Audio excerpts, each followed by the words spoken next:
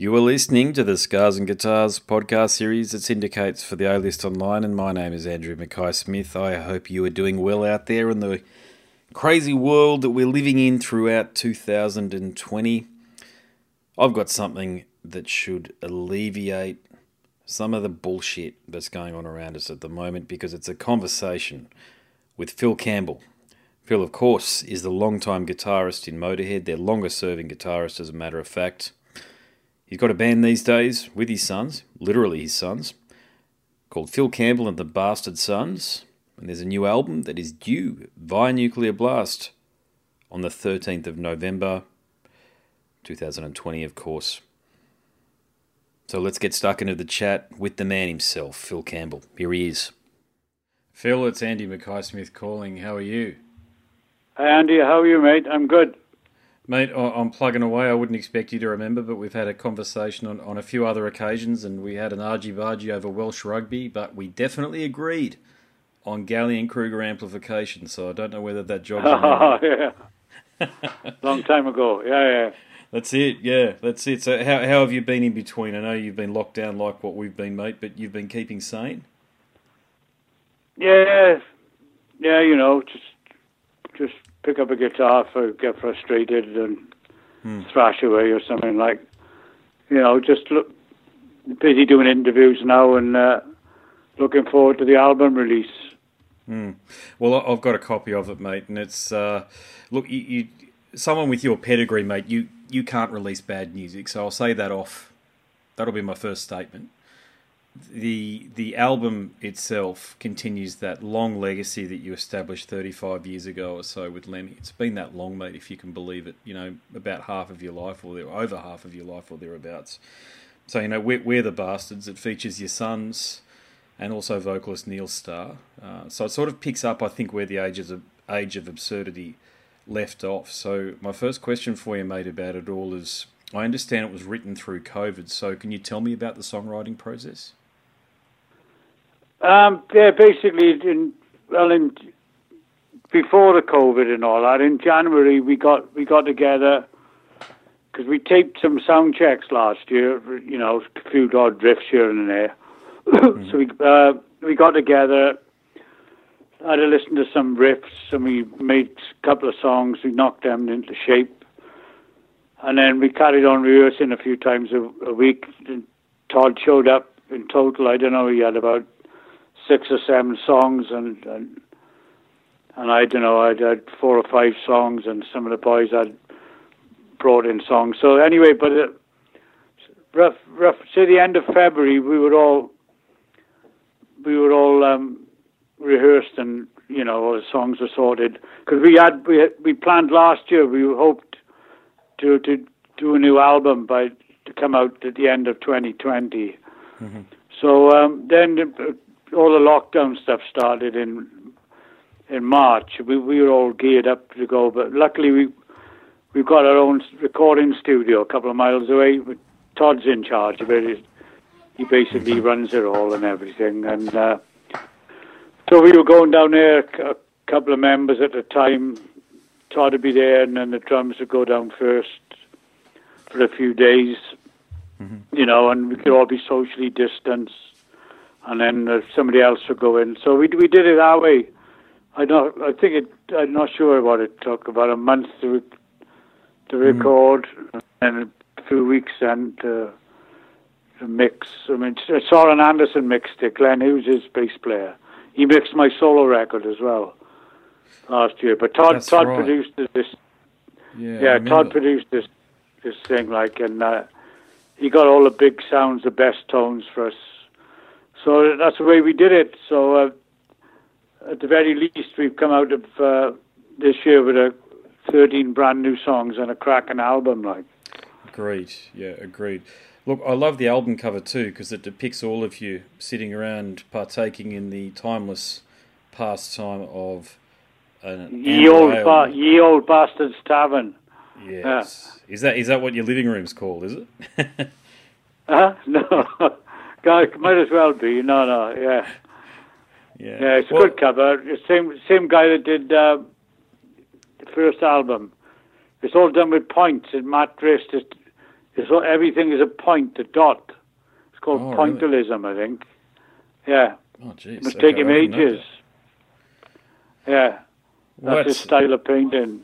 Well, that suits your music beautifully because it's deceptively intricate, I've got to say. So when it came to the songwriting process, working with your sons as you are, and of course with Neil too, but were there any disagreements and how did you sort them out? No, we just try every idea that someone comes up with. You know, if somebody says, "Oh, it sounds better this way," we'll try it that way, and we'll try it nothing gets shot down. You know, we try it every way, and then usually, you know, it's obvious which is the best way. Like, you know, but yeah, there were a few disagreements here and there, but nothing major. You know, it's all for the good of the song. Yep. And the lyrical content, it sounds fairly upbeat. Is that the case? Well, that's Neil's in charge of that. Some of it sounds pretty dark to me. You'd have to really have a good conversation with Neil about that. He's not. He doesn't come from a like a hard rock background. I mean, he couldn't tell you the name of a Deep Purple album or Black Sabbath album or Zeppelin. He comes from a different school, like, so it's kind of non-standard, I guess. Some of his lyrics would be pretty far out from some rock song. Yeah, the hard rock stuff. Kind of normalities. That might be what I stuff picked like, up on. Yeah. And, so I guess it's good in a way because it gives the band an extra, an extra dimension, like. Absolutely, it bodes well for the future, for sure. And and the important question, I guess I opened with it, mate. But please tell me you bought out the GK rig for at least a couple of numbers. No, it's still in the studio. Yeah. Ah, bummer. No, I fell back in love with Marshalls again for this album. But the GK stuff, it's all working. It's all there. I might do it one day soon. Now you've mentioned it. I'd love to hear it. Yeah, I'd love to hear it because you're doing this. Someone like yourself with such a great collection. I enjoyed what you did with Satriani, or the Satriani song "Littleworth Lane." Look, are you planning on doing more of that sort of stuff and showcasing a lot of the wonderful gear you've got? I don't know. Joe just called me up about that. That was a really surprise. He could have called many people up. I don't know. I think he just called up 6 or 8 people, so I was very honoured with that. And I used a Flying V on that. It's a 1977 Flying V. Yeah. So I bought it in about 79, and then I sold it in 84 to pay for the one that I used on the young ones that I had made. Oh, yes. Which I sold in Australia. But I bought this Natural V back off the guy that I sold it to in the late 70s. I bought it back off him about 3 years ago. Well, I swapped him a gold top for it, so he was happy. I was happy. I bet a gold top. But it's not. But I used that for a lot of the solos on the new record. I think you can tell there's 3 or 4 like it really sounds. It's got the Flying V clunk to the solos, For sure, yeah. And the other guitar I used mainly on a record was, I think it's a guitar Lemmy gave me. It's a Les Paul Special Junior Deluxe. It's one of them lightweight ones with no scratch plates, yes. like a Gary Moore type one. So I used that as well. They were the 2 main guitars for this album. So pretty basic, really, but you get a good tone, you're on fire. Oh yeah, absolutely. You mentioned Gary Moore there. Yeah, I spoke to Scott Gorham not too long. Oh god, it was a while ago now, I suppose. But during that lead up to that conversation, I was inspired to check out their performance on the steps of the Sydney Harbour Bridge, and I'm still floored every time I watch Gary Moore's performance on that particular day. I remember. Yeah, I've seen that one. Yeah, I've seen it a few times. Yeah, it's never get fed up of seeing that, would you? Absolutely, agreed. I put it on all the time. I find myself just keep on coming back because there are so many young rock and metal fans who don't understand Thin Lizzy and how important the band is, especially with Scott and with Gary in the band. Yeah, yeah. Oh, Gary Moore's an incredible player, like phenomenal. End of the story. Like he can play the blues. He played a lot. Yeah. Did you have much to do with Gary and the Thin Lizzy guys over the years? No, not a great deal. No, unfortunately. Lynette came to see us a few times and hung out with him for a little while. Robertson, yeah, obviously I met Robertson a bunch of times. Not a great deal though with the band. No, It would have been good to do some touring with them, but it didn't happen. It would have been perfect. You guys and yeah. It would have been a match made in heaven, mate. Really? Oh yeah. Gosh, imagine that going ahead. It would have been chaos backstage, but there you go. It would have been, but we're going to lose to something else. Look, ever since Lemmy's death, you've released an EP or an album every year. So, and we spoke about this last time for an interview, last time we conducted an interview, which is that not a lot of people, I think, recognise your contribution to Motorhead, which is that you did write a shitload of the songs in the band, but you clearly must have had a lot left over too, because this boundless creativity that's coming from you. I know you're collaborating with your sons and also, of course, with Neil, but a lot of it does start with you. The genesis is you. So did you have a lot of songs left over from the Motorhead days that you're still revisiting and still diving into the vault and reviewing? There was a couple of riffs, which got thrown out with Motorhead, which I put on my solo record last year. That's all. But no, the rest of it's all brand new. You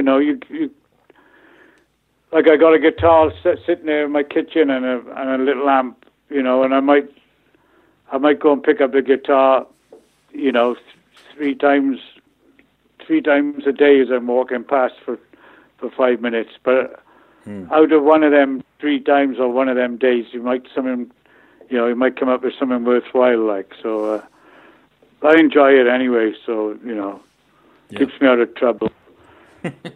But it gets harder over the years, though, to come up with something fresh. It's cool because so much good stuff's already been done. Like so, you gotta try hard, like, you know what I mean? Mm-hmm. I do know. You've got to keep at it. I'm a writer, and I know it's the same. Well, I'm also a musician, as you know, and but I find with writing in particular, which I'm well into at the moment, you just got to keep pushing through it some days. It doesn't come easy, but the more you persist, the closer you get to those golden ideas. Yeah, that's right. You're not going to do it by not having a go, like, Correct. It's got to be hands-on. Hey, I was listening to an interview that you conducted with an English chap before we got on, and you mentioned that you don't drink anymore. So my question around that is, how did you do it? I just thought that all them years was enough, really. It took me 10 years to actually try and stop completely, but I did it. I just got bored with it in the end, and I didn't have hangovers anyway. I just got fed up with it in the end, A lot of people struggle with it, It's a tough one, that one, isn't it? Because I know I've had the best nights of my life, I think, whilst I've been drinking, but what it gives, it tends to take away. Yeah, the first period after you stop drinking, you think you can ever enjoy yourself again, and you're really boring and you're really quiet. And but slowly, you get to enjoy yourself, more and more, and get to more normal things, and kind of before you know it, you're having the same fun as you were when you were drinking. But then you think, shit, I'm not drinking. I just had a great time, But it is difficult. It took me 10 years to to finally master it. Did the process did it involve like seeking assistance through Alcoholics Anonymous, or I hope you don't mind me asking these questions, by the way. It's just that no, just my own. I was going. I didn't go to any meetings or anything like that. No.